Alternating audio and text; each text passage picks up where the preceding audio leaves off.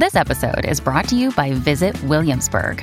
In Williamsburg, Virginia, there's never too much of a good thing. Whether you're a foodie, a golfer, a history buff, a shopaholic, an outdoor enthusiast, or a thrill seeker, you'll find what you came for here and more. So ask yourself, what is it you want? Discover Williamsburg and plan your trip at visitwilliamsburg.com.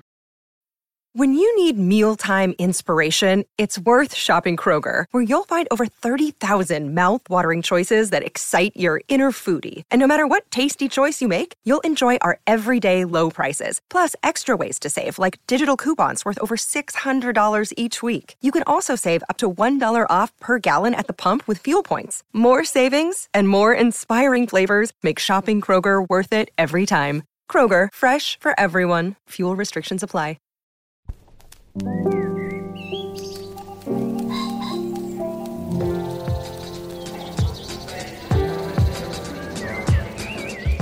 I'm Stephen Metcalf, and this is the Slate Culture Gabfest Alien Superstar Edition. It's Wednesday, August 3rd, 2022.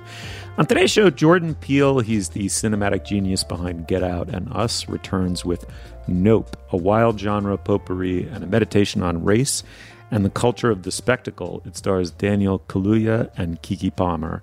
And then Joanne Woodward and Paul Newman were two Hollywood stars who really had it all.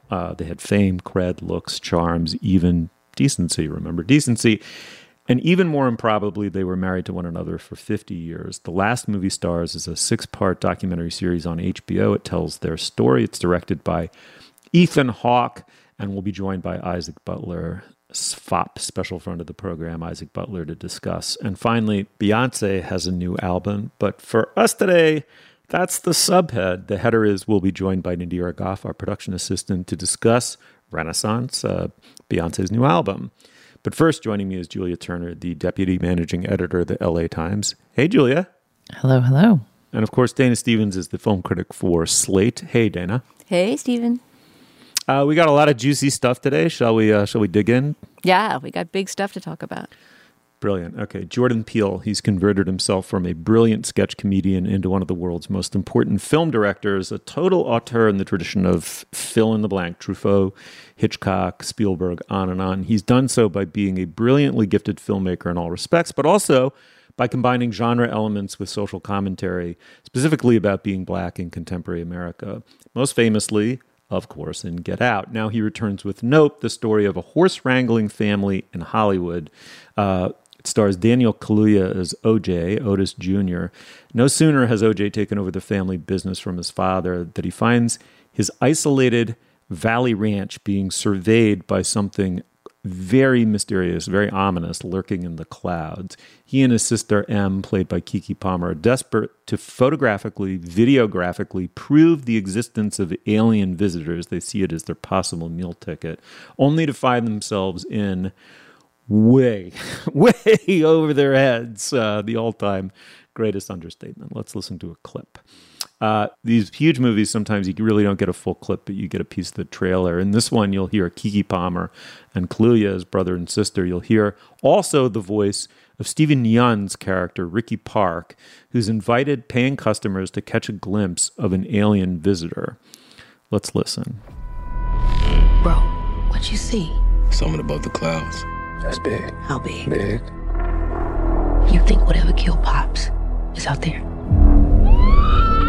Right here, you are going to witness an absolute spectacle. So what happens next? Are you ready? Mm-hmm. Are you ready?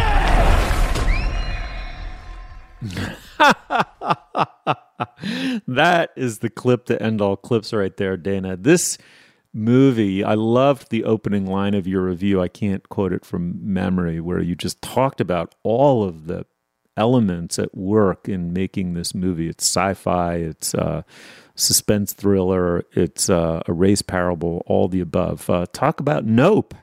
Oh, man, I'm so happy we're talking about Nope, because even after seeing it, writing a review of it, doing a spoiler special on it with Nadira Goff, who's going to join us later on to talk about Beyonce's new album, I still don't feel like I've gotten to the bottom of this movie, and I really, really wanted to see it again before our conversation. And because of various scheduling crisscrosses, have still only been able to see it once. This is completely the kind of movie that you have to see twice. And I say that not even loving the whole result of the movie. I mean, I think that lead you're talking about, Steve, what it essentially did was sort of lay out all of the different genres this is spoofing and, you know, melding and bringing together: Western, sci-fi, you know, home invasion thriller, every other type of movie. And yet, I think I end that sentence by saying it adds up to less than the sum of its parts. So I was one of the people who went in with such high expectations for this movie, having loved Get Out and also loved Us, with which lots of people I think didn't, and regarded as sort of a sophomore slump movie for Jordan Peele.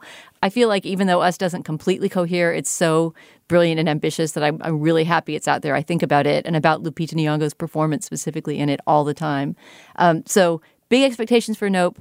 They were somewhat obscurely disappointed, and I'm still trying to figure out why. So I want to talk about it with both of you. I think just to lay out what my reservations were really, really briefly and reductively, I think it would be that this movie bites off more than it can chew idea-wise. It's so full of beautiful images, you know, great cinematography, music, sound. It's sort of on a craft level is really beautifully done and has many segments where I felt, you know, kind of that cinematic exaltation, that almost Spielbergian feeling of being caught up in a big summer spectacle. And yet it has so many of those ideas and subplots and, you know, world-building moments that come together that I'm not quite sure what huge parts of it we're trying to accomplish, and I'm not even sure what the ending means or exactly even what happened in the last 20 minutes. And that's why we're going to have a spoiler segment later in the show for our bonus content talking about it. But that is my very big answer to your big question. And I wonder if the two of you also went in with, you know, expectations that were subverted, or maybe they were surpassed.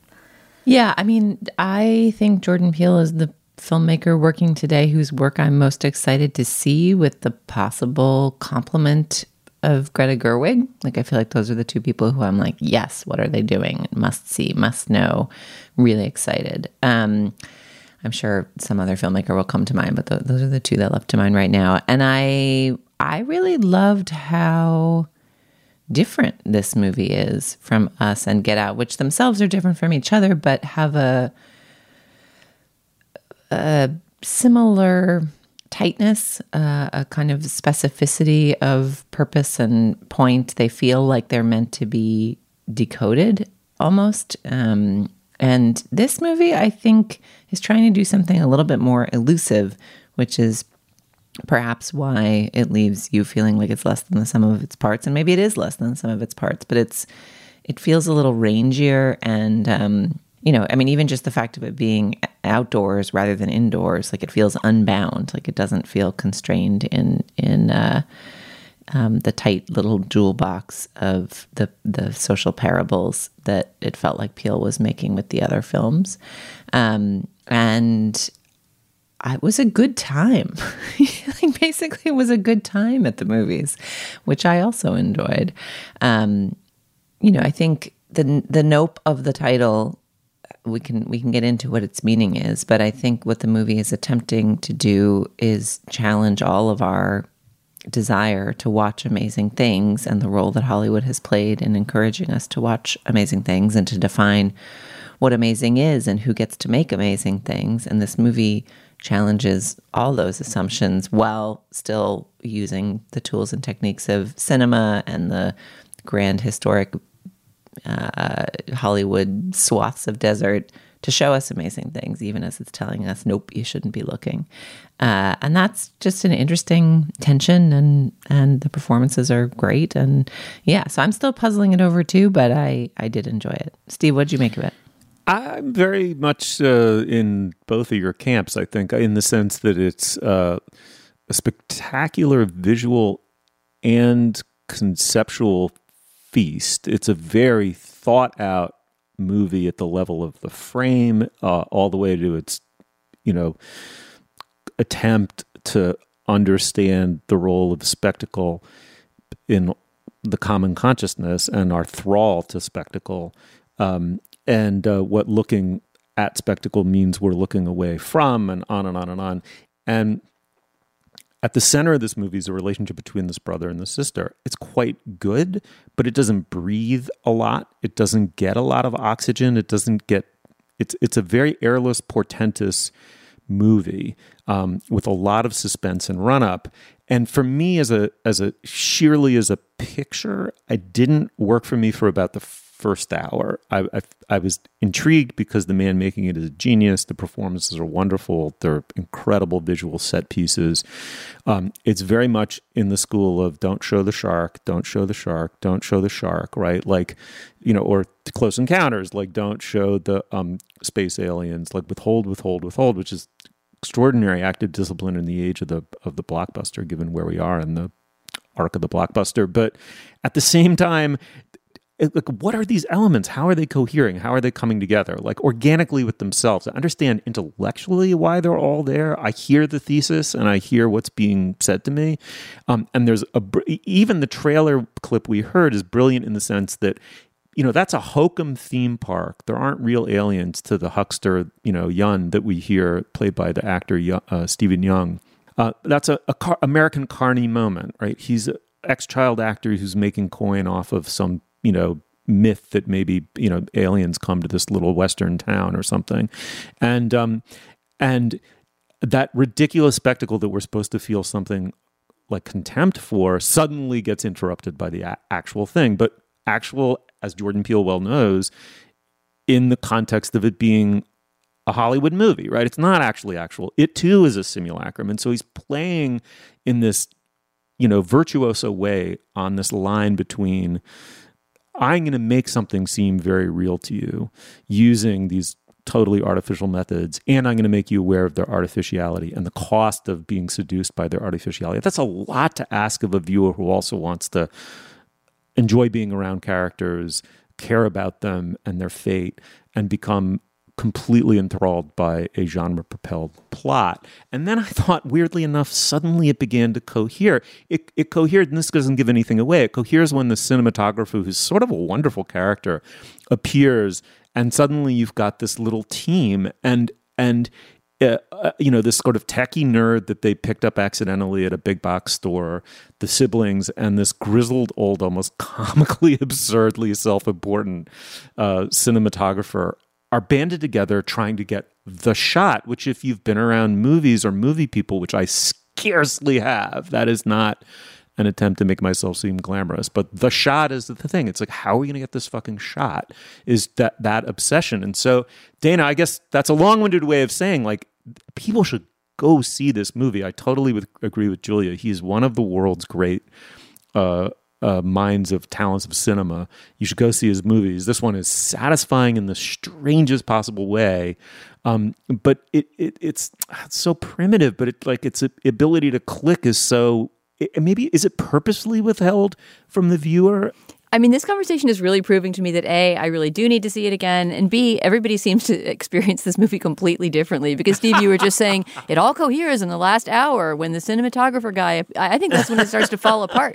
I thought the first hour of it was really menacing and portentous and promising all these big ideas, and that the action climax... Well, we can spoil this in our spoiler segment, but, you know, there's a lot of elaborate preparation for the way that they're going to photograph and sort of trap this alien, get it on film, right? Which has been what the whole movie has been leading up to. It both sort of resolves all the thematic things we were talking about viewership and spectacle and spectatorship, and it resolves the simple plot question of, are they going to save their failing horse ranch by photographing an alien and thus presumably making their fortune off it, right? And yet... that action set piece at the end, to me, didn't make actual plot sense. And I saw it at a press screening and walked out with two movie critics I greatly respect and was saying, can you guys explain XYZ plot points? I laid some things out in that climax, and neither of them had any idea either. So, I mean, I almost feel like something has been left out of this movie. There was apparently a much longer cut that Peele made, over 3 hours, that he cut this down from. And I feel like whole character arcs are missing. Keke Palmer, fantastic performance, incredibly charming, funny, charismatic, but her character is not extremely well developed and doesn't change. And that really bothered me. It bothered me that Daniel Kaluuya, who is such a muse for Jordan Peele, and I love when they work together, right? I mean, they understand each other perfectly. And his character, I understand. His character, I feel like I could write a little... essay about who he is and how he changes and what he wants and needs in the movie. She seems like she's there as a comic foil who provides energy and humor, but who I don't know who she is or what she wants. And that could be something that was left out of the cut. I have no idea. But I think that Peele needs to provide these things. I don't want it to be the case that we have to create fan theories to understand who the characters are and what they want. Yeah, I mean, the other thing that I think is really interesting in the film is its relationship to race, because I think it's primarily a commentary about Hollywood, and that intersects with race in terms of who's been making movies, who's been lionized for making movies, who's been in movies. But it's a little more oblique than the past two films, which I think you could put in the box explicitly about, capital R race in capital A America. However, the resonance is here of the fact that we've got Black heroes at the center of the film, and that in fact their superpower in dealing with this extraterrestrial is fear, their familiarity with fear, their comfort with fear, and the training that they have as Black people in America. I mean, this is all tacit in the film, but this was one of my reads in it, and I don't think it's accidental, of like, don't look it in the eye, don't engage, stay out of situations that seem like they might get tricky, is also an interesting step for him.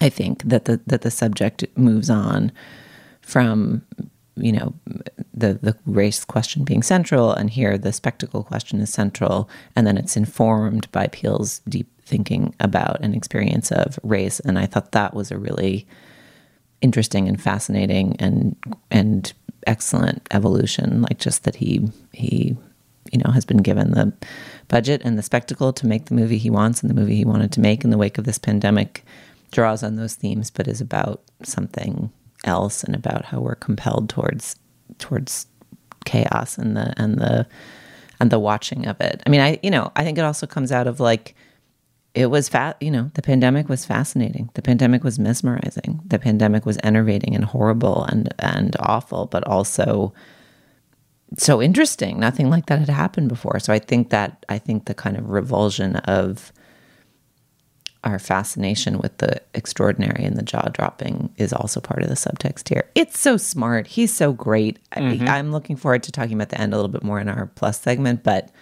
I don't know, the more I talk about it, the more I like it. Go see it. Definitely go see it. There you go. Fair enough. Okay, Nope is out in theaters.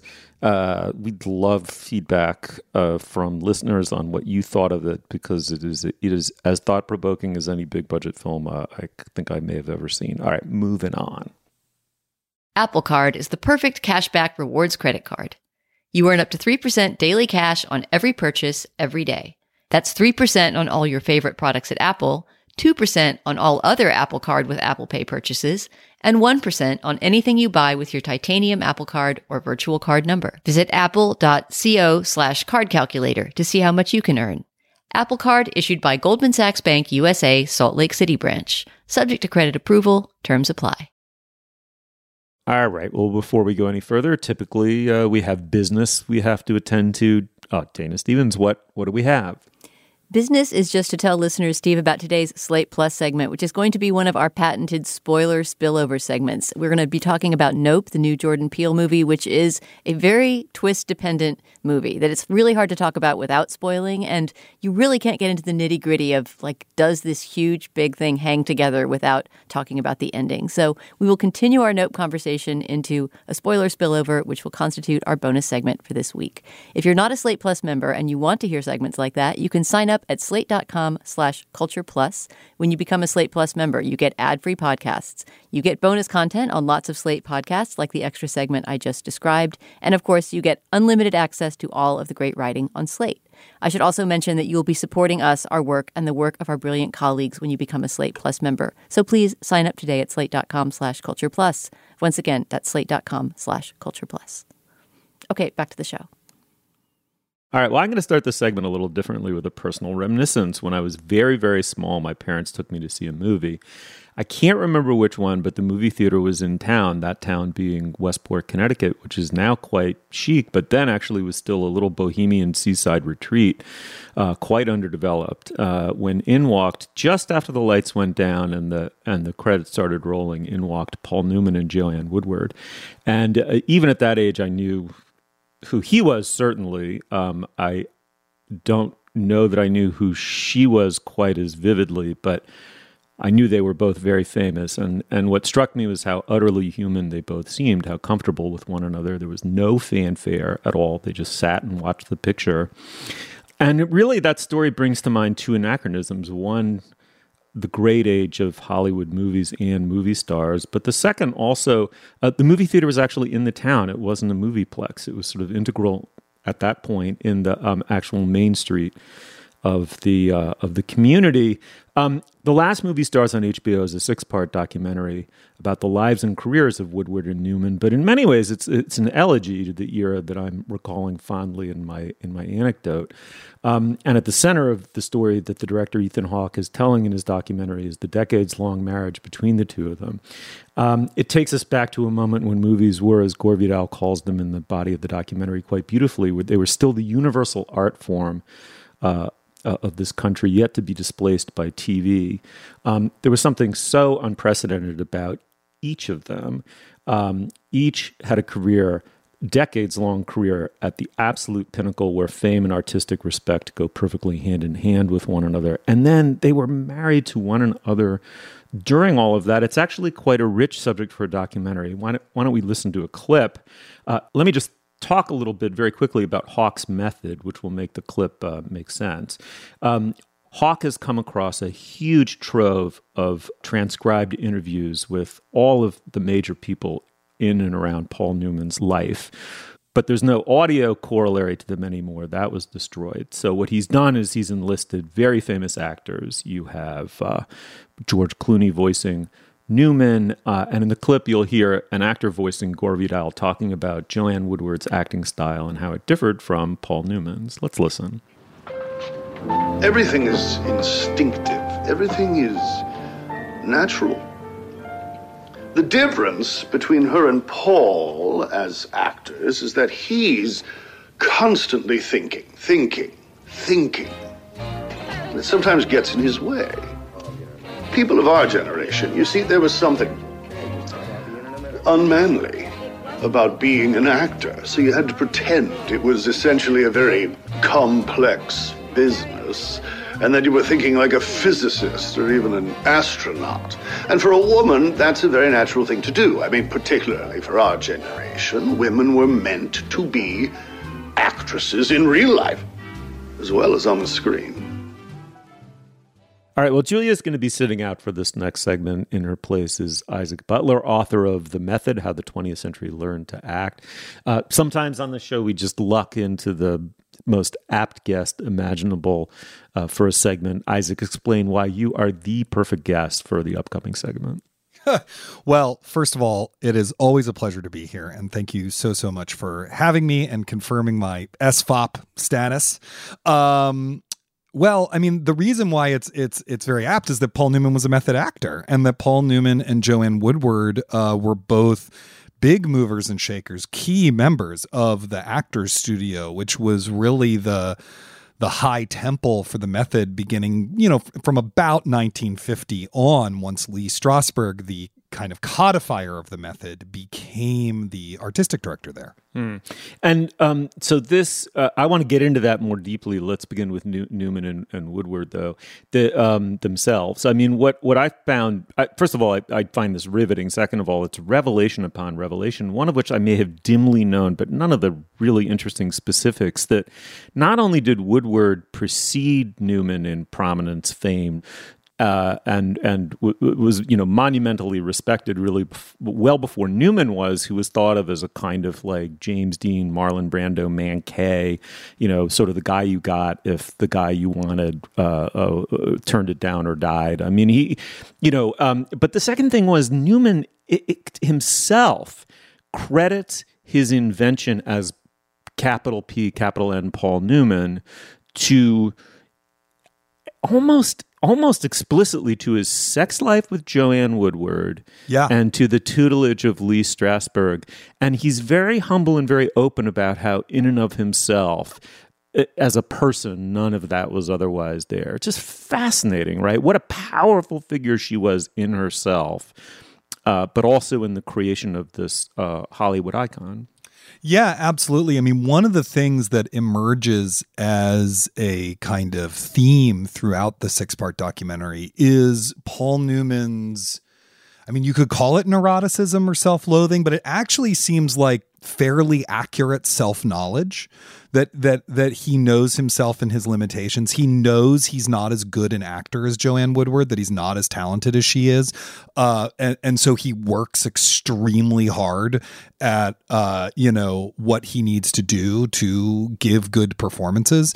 He knows he has a terrible drinking problem. He knows that there's parts of himself that he has a lot of trouble sharing. And he really does know that Lee Strasberg and Joanne Woodward are responsible for creating him. And then he kind of overshadows both of them. And then clearly that causes serious problems, within their marriage and artistic life, which is then solved by him casting her in this movie, Rachel, that he's directing. And they then have this kind of flourishing, very fascinating career. He's a much bigger star than she is, but she winds up having a very, very fulfilling career as well.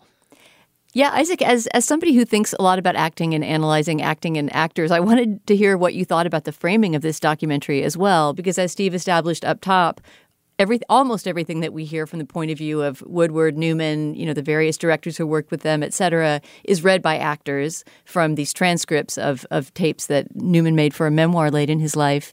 And we often see those actors as themselves, not doing the voiceovers, but talking with Ethan Hawke via Zoom, because this was all begun during the early days of the pandemic. So you see everybody with their crazy pandemic Zoom hair kind of talking about Woodward and Newman. And from the outside, that sounds like it would be very self-indulgent and like you would want to get past the Zoom conversations with contemporary actors and into the old stuff.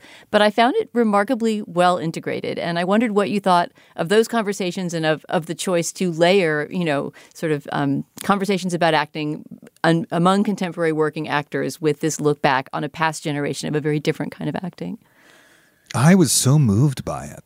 Honestly, I was really moved and frankly inspired by the way that Ethan Hawke made the movie as he could make it with the means that were available to him. And he turned those things into really powerful choices that formally shaped, every corner of that movie.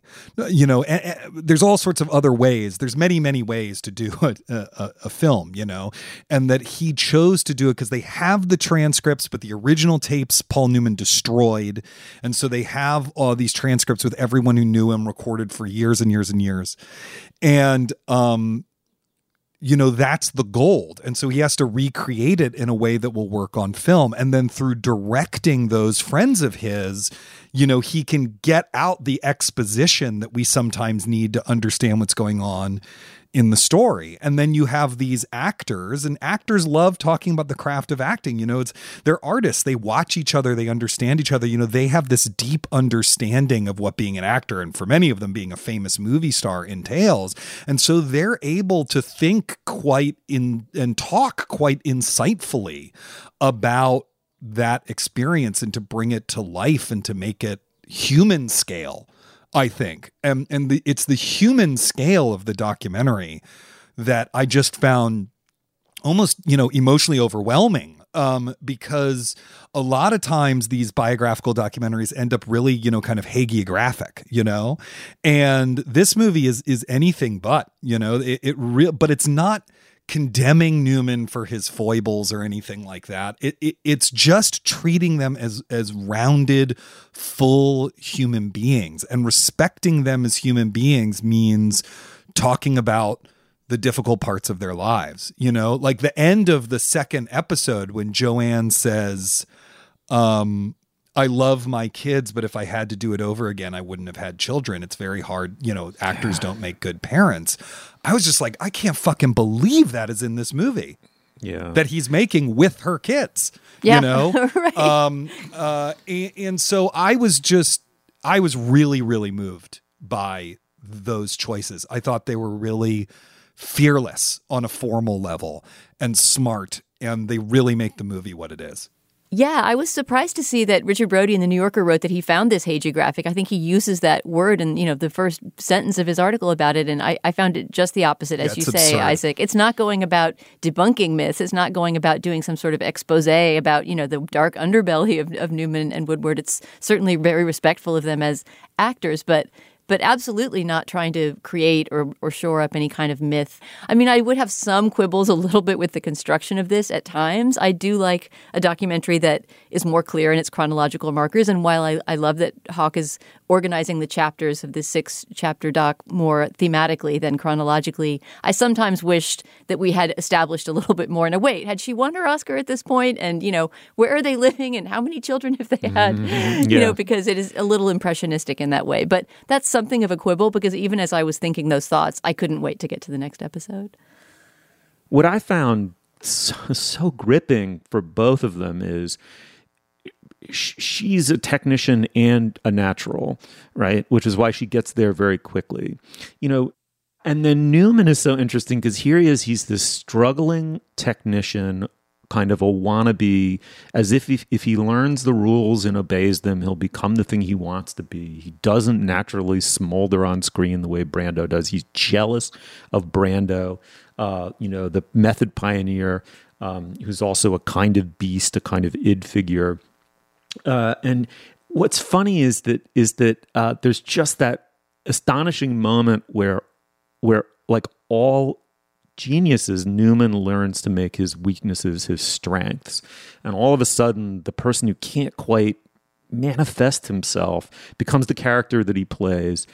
Like the combination of a kind of inner haplessness and self-sabotage versus the smoldering ambition and a man who's powerfully good looking but doesn't quite know it or know how to exploit it. It all comes together in HUD and The Hustler.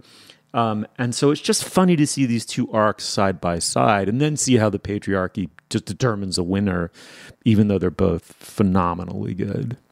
Yeah, absolutely. I mean, it's interesting because, again, I don't think Newman, the film's very open about this, that Newman does not have her talent. Do you know what I mean?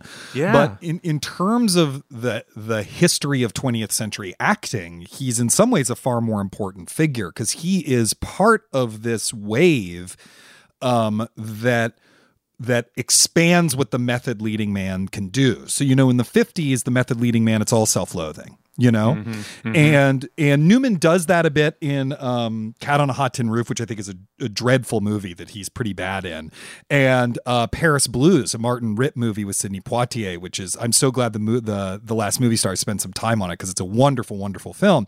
But then, starting in the 60s with HUD, with The Hustler, with the movies he starts making there, suddenly the method, it's something a leading man can use.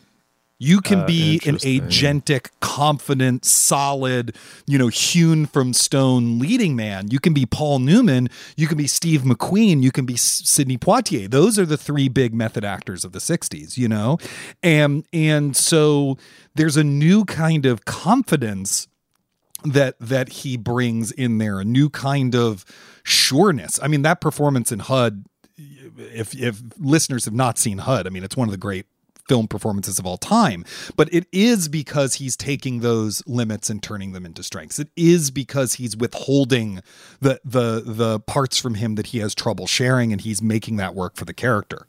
Yeah, and he's making his power as an actor in Hollywood at that moment work for him, right? And you see that in the movie too, that he's sort of aware at that moment that there's a window, to have a different tone and also to get the kind of jobs that he wants. And you start to see him choose roles like HUD or The Hustler and things like that. All right. Well, we are each brought the maximum amount of passion and enthusiasm. I could talk about this literally for another hour. Newman is my favorite screen actor of all time. Isaac Butler, author of The Method, a terrific, terrific book about the history of method acting. Isaac, thank you for coming back on the show. It's always a pleasure to be here. Thank you so much, Stephen. Another day is here, and you're ready for it. What to wear? Check. Breakfast, lunch, and dinner? Check. Planning for what's next and how to save for it? That's where Bank of America can help. For your financial to-dos, Bank of America has experts ready to help get you closer to your goals. Get started at one of our local financial centers or 24/7 in our mobile banking app. Find a location near you at bankofamerica.com/talktous. What would you like the power to do?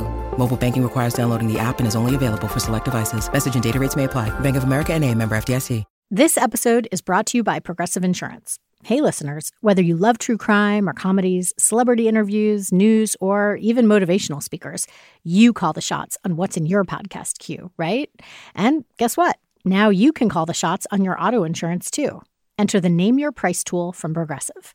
The Name Your Price tool puts you in charge of your auto insurance by working just the way it sounds.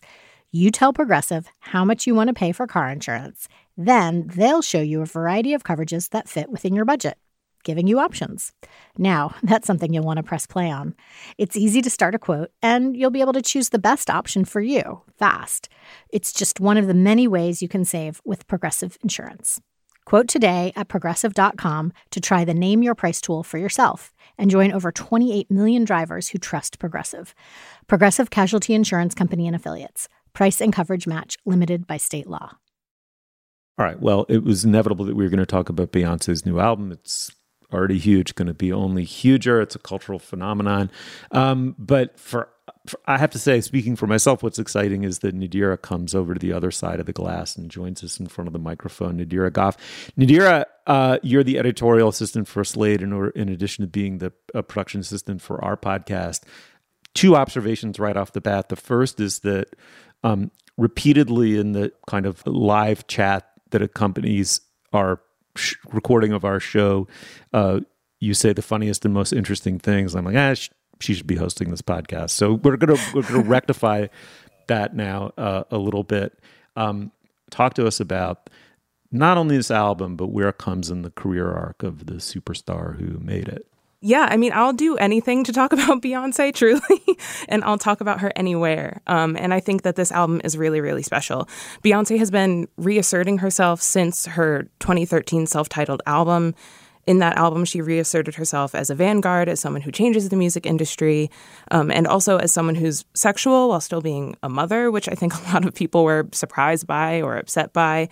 And then with Lemonade in 2016, she reasserted her Blackness. She reasserted her identity as a human. You know, I think she's this megastar that we all forgot could be hurt and could feel deeply.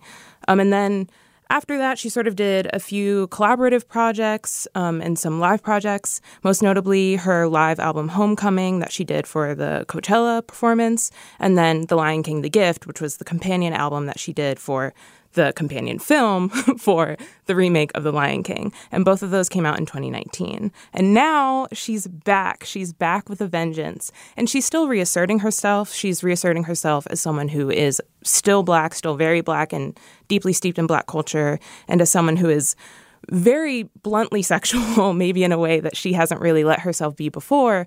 But more so than reasserting herself, what she made was an anthem album. She made a dance album for everyone else. That's an homage to the Black community, to the LGBT community. That's her first continuous album. I mean, it's just a dance album that can go on and on and on instead of pauses in between the songs. There are transitions between the songs. And she really does this by utilizing so many different genres that when you look up a review of the album, they list like 5 more genres that weren't listed in a previous review you just read.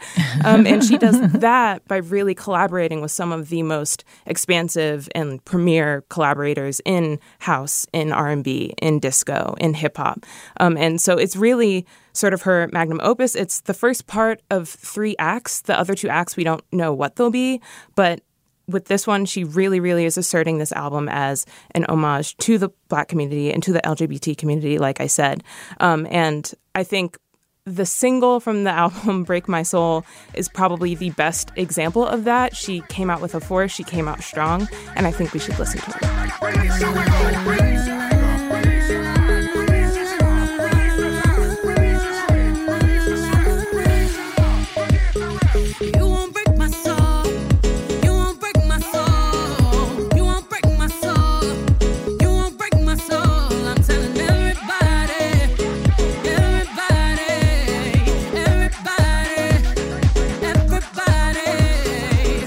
Yeah, that song just keeps getting better the more and more you listen to it. And one of the things that I found really striking about this album, which I just listened to all weekend long, is Beyonce's choice to go to the dance floor at this moment in human history. It actually made me think a little bit of Jordan Peele's choice in Nope to go to the wide open spaces, to go to the American West, to sort of look outside, look up, to be in the air, which, you know, we all became.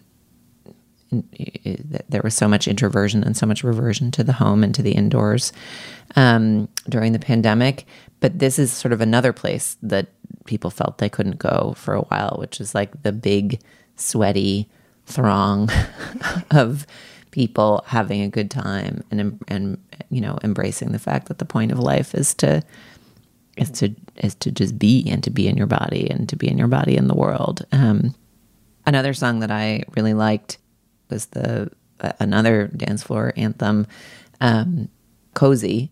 And the dance floor is a lot of things. Haven't thought of the dance floor as a cozy place particularly. I guess there's like the tabloid lingo of like stars getting cozy in a booth or something. But I enjoyed that juxtaposition. Let's listen to a little bit of Cozy. Comfortable in my skin, cozy with who I am. Comfortable in my skin, cozy, cozy. Comfortable in my skin, feet up above your sins. I love myself, goddamn cozy, cozy. Yeah, one of the things that I really love about this album so much is that even though it is very specific in its influences and in the spaces that it's calling out to, it's for everyone. It's really made up of anthems that are about loving yourself. You know, I think Cozy, more than being an anthem about being cozy on the dance floor, is about being cozy enough to do whatever you want on the dance floor. Being cozy enough in your own skin to be exactly who you are in that moment and to do all of the things that you want to do or feel you should do in that moment. And I think she leans into a lot of that messaging when she gets into her more sexier songs as well on the album. But that's kind of an overwhelming theme throughout, and I just love it, absolutely. Here's a sentence I'd love to hear you speak to, which is someone said that Beyonce's pop's greatest neat freak, but on this record, she's like indulging in a kind of oral chaos in a way, that there's a kind of move in a different direction. Does that rhyme with something you feel about her and about this record? Maybe. I mean, I think that it would be remiss to assume even for a second that not every single sound and sonic moment on this album wasn't explicitly chosen for the place that it was put in and fought over and probably put in and taken out and put back in and taken out. I think Beyonce is a perfectionist at heart. You know, she's said this in all of her behind the scenes content that she's released before. But I understand what that statement is saying in the sense that this is maybe one of my favorite Beyonce albums because I do believe it's her most sonically complex album. I think she blends just so many genres in this album. And I think in order to do that, it does have to feel a little chaotic. And I think a little chaotic is definitely what she was going for. I think she wants a point of release. You know, she wants people to be able to just kind of let it all go on the dance floor. And in order to achieve that, there does have to be a little bit of chaos, you know, and I don't think that she has afforded herself the luxury of chaos in the past. And I'm really happy that she's affording herself the luxury now and that she's affording all of us the luxury.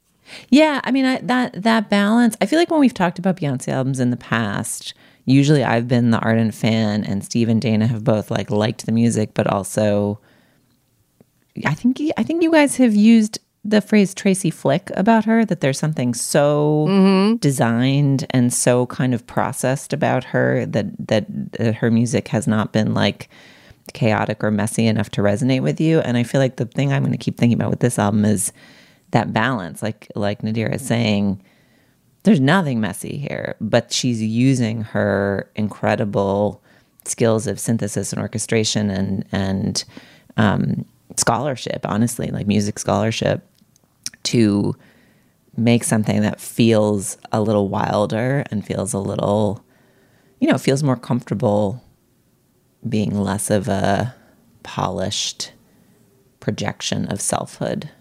It's a gay Jackson Pollock. Who doesn't love a gay Jackson Pollock, you know? Yeah. Chaotic, purposeful. And can I just follow up with a quick a quick observation / question, which is that, this is obviously an album with a huge debt to the disco moment in the 1970s in some sense. I mean, it's a ton of different musical traditions are present, co-present on each one of these tracks. But there is a feeling of like the dance floor is this hallowed space of personal freedom in which, especially identity as LGBTQ is allowed to absolutely freely out and express itself. And for disco, that was huge because you're at the moment where the closet door is still closed in from the early 70s to the late 70s, but it's cracking open, right? And disco is someone who was very much alive during its heyday and listened to it in its heyday. It was very much about that interplay of like, we're kind of saying it out loud. Like we're kind of just saying, fuck you, we're here and this is who we are, but we're not really saying it. And we're not saying it just enough to crack the top 10 and become a huge phenomenon, right? And I wonder if there isn't, that the timeliness of this record is like that door, which has been, we all thought wide open for a long time and forever is closing, or some people are on the other side of it desperately trying to get it closed again. And so there's a renewed poignancy to the idea of a club or a disco or whatever the equivalent is called now today. There's this renewed poignancy to it as a free space because like we were wrong. Like the world isn't a free space in the way we mistook it for. Yeah, I mean, I think that's absolutely right. And I think even beyond the sort of social, political implications of it, we just went through and are still going through a pandemic, Like we actually couldn't access these community spaces that were necessary to people's survival for so long. And I think she traces that trajectory throughout the album. She has a sample by Donna Summer on Summer Renaissance. She also, one of my favorite features on the album is from Grace Jones, who like never leaves her house, and Beyonce somehow got her to leave her house, even after saying in Grace Jones's 2015 memoir that she doesn't do collaborations. But somehow Beyonce managed to get her there on the song Move. Big Freedia is sort of all over this album. One of my other favorite samples is from a 90s drag star named Moi Renee. She has this song called Miss Honey, which is sampled on Pure Honey, and it's just one of the biggest moments of release. But I think she specifically traces that trajectory that you were talking about, Steve, from disco with Donna Summer to specifically the ballroom culture. And I think one of my favorite moments of her showing how the ballroom culture kind of took the disco sort of ethos of we're not saying it, but we're kind of saying it. And ballroom just said it, right? Ballroom was very unapologetic. It was a very open space. It was a very, it was a space of acknowledgement, I think, that was very open and very accepting. And one of my favorite examples of her paying homage to ballroom specifically in that line of being who you are and not being afraid to say it is on the song Heated. There's this breakdown at about the 3-minute mark where she really is inspired by the House of LaBeija and other ballroom MCs and other ballroom houses, where she just starts, for lack of a better phrase, talking her shit. I think it's really inspiring and really freeing. Liberated, living like we ain't got time. Yada, yada, yada, yada, yada, yada, yada, yada, yada, bum, bum, ka, ka. Blessing on that ass, blast on that ass. Fend me quick, girl, I need my glass. Fend me off. I mean, that is just so silly. It's just great to hear her let loose like that, right? Because like you say, she is an artist of so much control. And, you think of her as this kind of icon of control and power and, having everything in place, right? Like I woke up like this. Absolutely. So to hear her kind of like let loose like that is really fun. Nadira, you were talking about how she brings so many people in on this album, right? I mean, there's tons and tons of collaborators. There's tons of samples. There's really a sense almost that she's hosting a party. And absolutely. There's sort of, or she's a really good wedding DJ who's getting everyone out on the dance floor, right? And I think the Grace Jones moment, my two favorite songs are the Donna Summer sampling one that you mentioned, which samples I Feel Love and a beautiful little quote that opens it up, and the Grace Jones collaboration. And both of those, of course, are queer icons, disco icons, just like women from the 70s and 80s that we associate with, this pop culture that was bringing something completely new to the table. So I didn't realize that Grace Jones never left her house. That makes it all the more amazing. But I think my favorite song on the album is Move, and I wonder if we could hear a little bit from the chorus of that, because you really hear that great butch energy from Grace Jones that she brings to the song. Like cause we coming straight out the jungle. Move, move, move, move. Yeah, you gotta move, move. Anything you do will be held against you. You have to move. Yeah, I absolutely love Grace Jones, partially because she's Jamaican and a tourist like me, but also because she's just so deeply influential. And she's one of those queer icons, like you were saying, that somehow managed to be one of the pinnacle queer icons without being openly queer themselves, which I think is a wonderful testament to how open they are with their music and what statements they make. But that song particularly struck me because I think the way that I position this album in terms of Beyonce's career or her artistic trajectory is the album that she released right before this was that Lion King project that I mentioned. And it was all about Pan-Africanism and where Black people come from and where our home is and kind of what our traditions are and where they started as. And it seems like she took that album's ethos of where are we from and kind of with this album just went with where did we go? And she goes all over the diaspora in terms of the genres that she features on this album.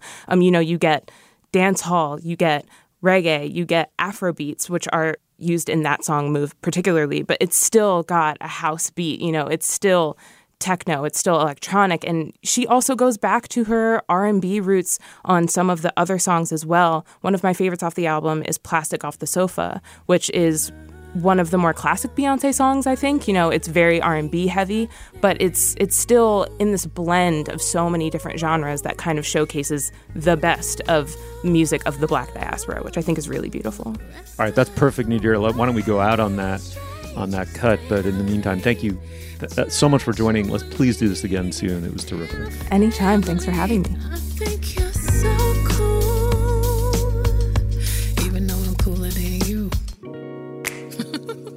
Boy, I love that you can't help but be yourself around me. Yourself around me. Sugar, when you're tripping, I know I make up to make love, so I let you be. I let you be. It's the way you listen when I'm crying. You let me lean.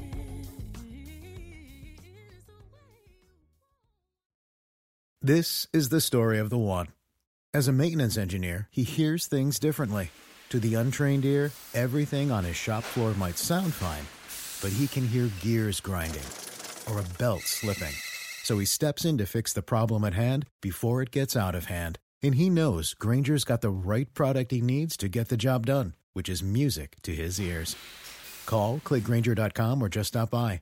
Grainger, for the ones who get it done. All right, now is the moment in our podcast when we endorse Dana. What do you have? Steve, my endorsement flows out of our Summer Strut episode that we did last week. It's partly from a listener email or a couple listener emails about our pronunciation of the names of Irish musicians. I beg your pardon, both of you. Roisin Murphy, who, Steve, I believe, sung one of the songs that you put on your list. Is that right? No, but I'm a very big fan. I've endorsed her. That was a Chris Reck. That was a Chris Malanphy. Okay, well, she was one musician that we talked about whose name we apparently mispronounced because it's one of those, Irish names that's spelled quite differently from how it's pronounced. It's actually Roisin. And then one of my singers, who I've come to love even more since, was CMAT, the Irish singer-songwriter who just came out with her first album. Her real name is Ciara Mary Alice Thompson, and I think I pronounced her first name wrong. Anyway, this Irish listener showed me some other crazy Irish spellings that I won't even attempt that are even more distant from how they're pronounced. But I mentioned that in the context of just saying that I've been listening more to that CMAT album called If My Wife Knew I'd Be Dead. It's fantastic. It's just so good. I love that one song from it that a listener sent in for the list called Every Bottle is a Boyfriend. But then when I heard it in the context of the entire album, it's such a great debut album. And in fact, my daughter loves it now too, and we've been listening to it together. And we went online and found that CMAT is coming to our town in October, and we're going to go hear her play live. So thank you so much to the listener who sent in Ciara Mary Alice Thompson's music. And I'm sorry I got her name wrong. Very cool. All right, Julia, what do you have? All right. My endorsement today is an endorsement from Recipe Julia. Green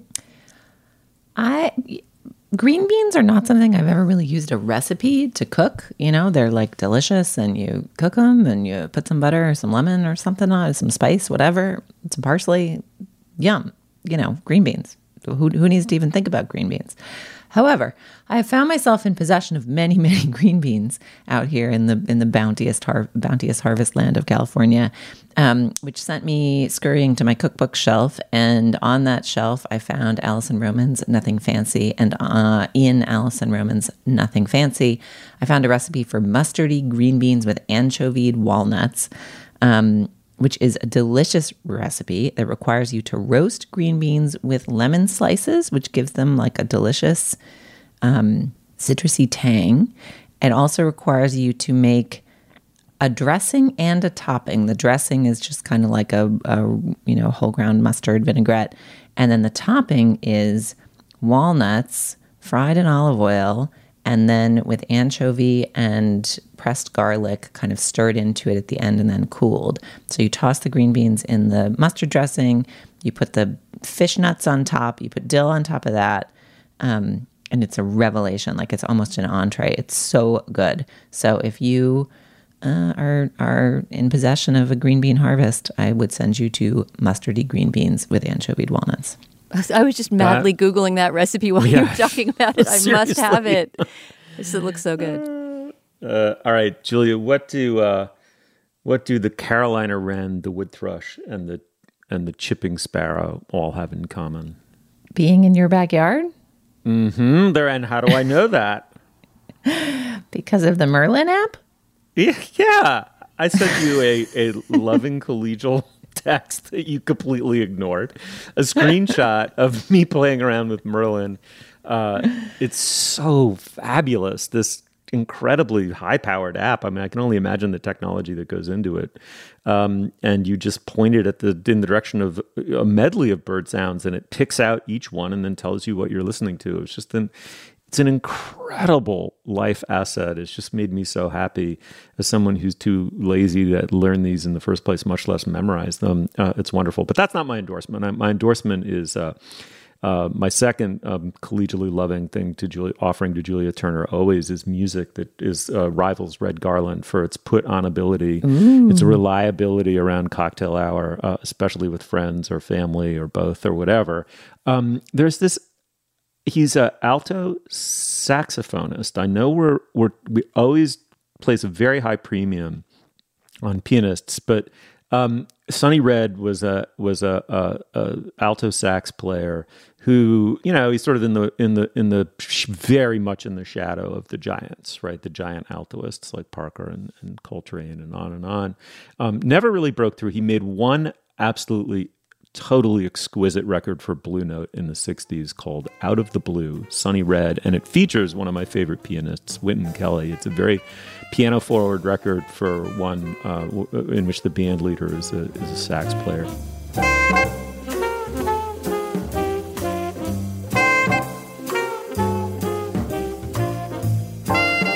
It's very elegant, it's beautiful. To me, it's hitting that same magic, spot inside me that Red Garland does. So Out of the Blue, and it's by the saxophone player Sonny Red, R-E-D. Check it out. All right, well, Julia, as always, almost a total pleasure. Next time you'll text me back. I'm sorry I didn't text you back, Steve. It's been a week. Dana, as always, an immense pleasure. We had two topics especially. It was just a delight to hear, from you about Woodward and Newman, but also that crazy movie Nope. That was a fun episode. I agree. Total pleasure. All right. You'll find links to some of the things we talked about today at our show page. That's slate.com/culturefest. And you can email us at culturefest@slate.com. Our introductory music is by Nicholas Bertel. Our production assistant, you ought to know by now, is Nadira Goff. And, of course, our producer is Cameron Drews. For Dana Stevens, Isaac Butler, and, of course, Julia Turner. I'm Stephen Metcalf. Thank you so much for joining us, and we will see you soon.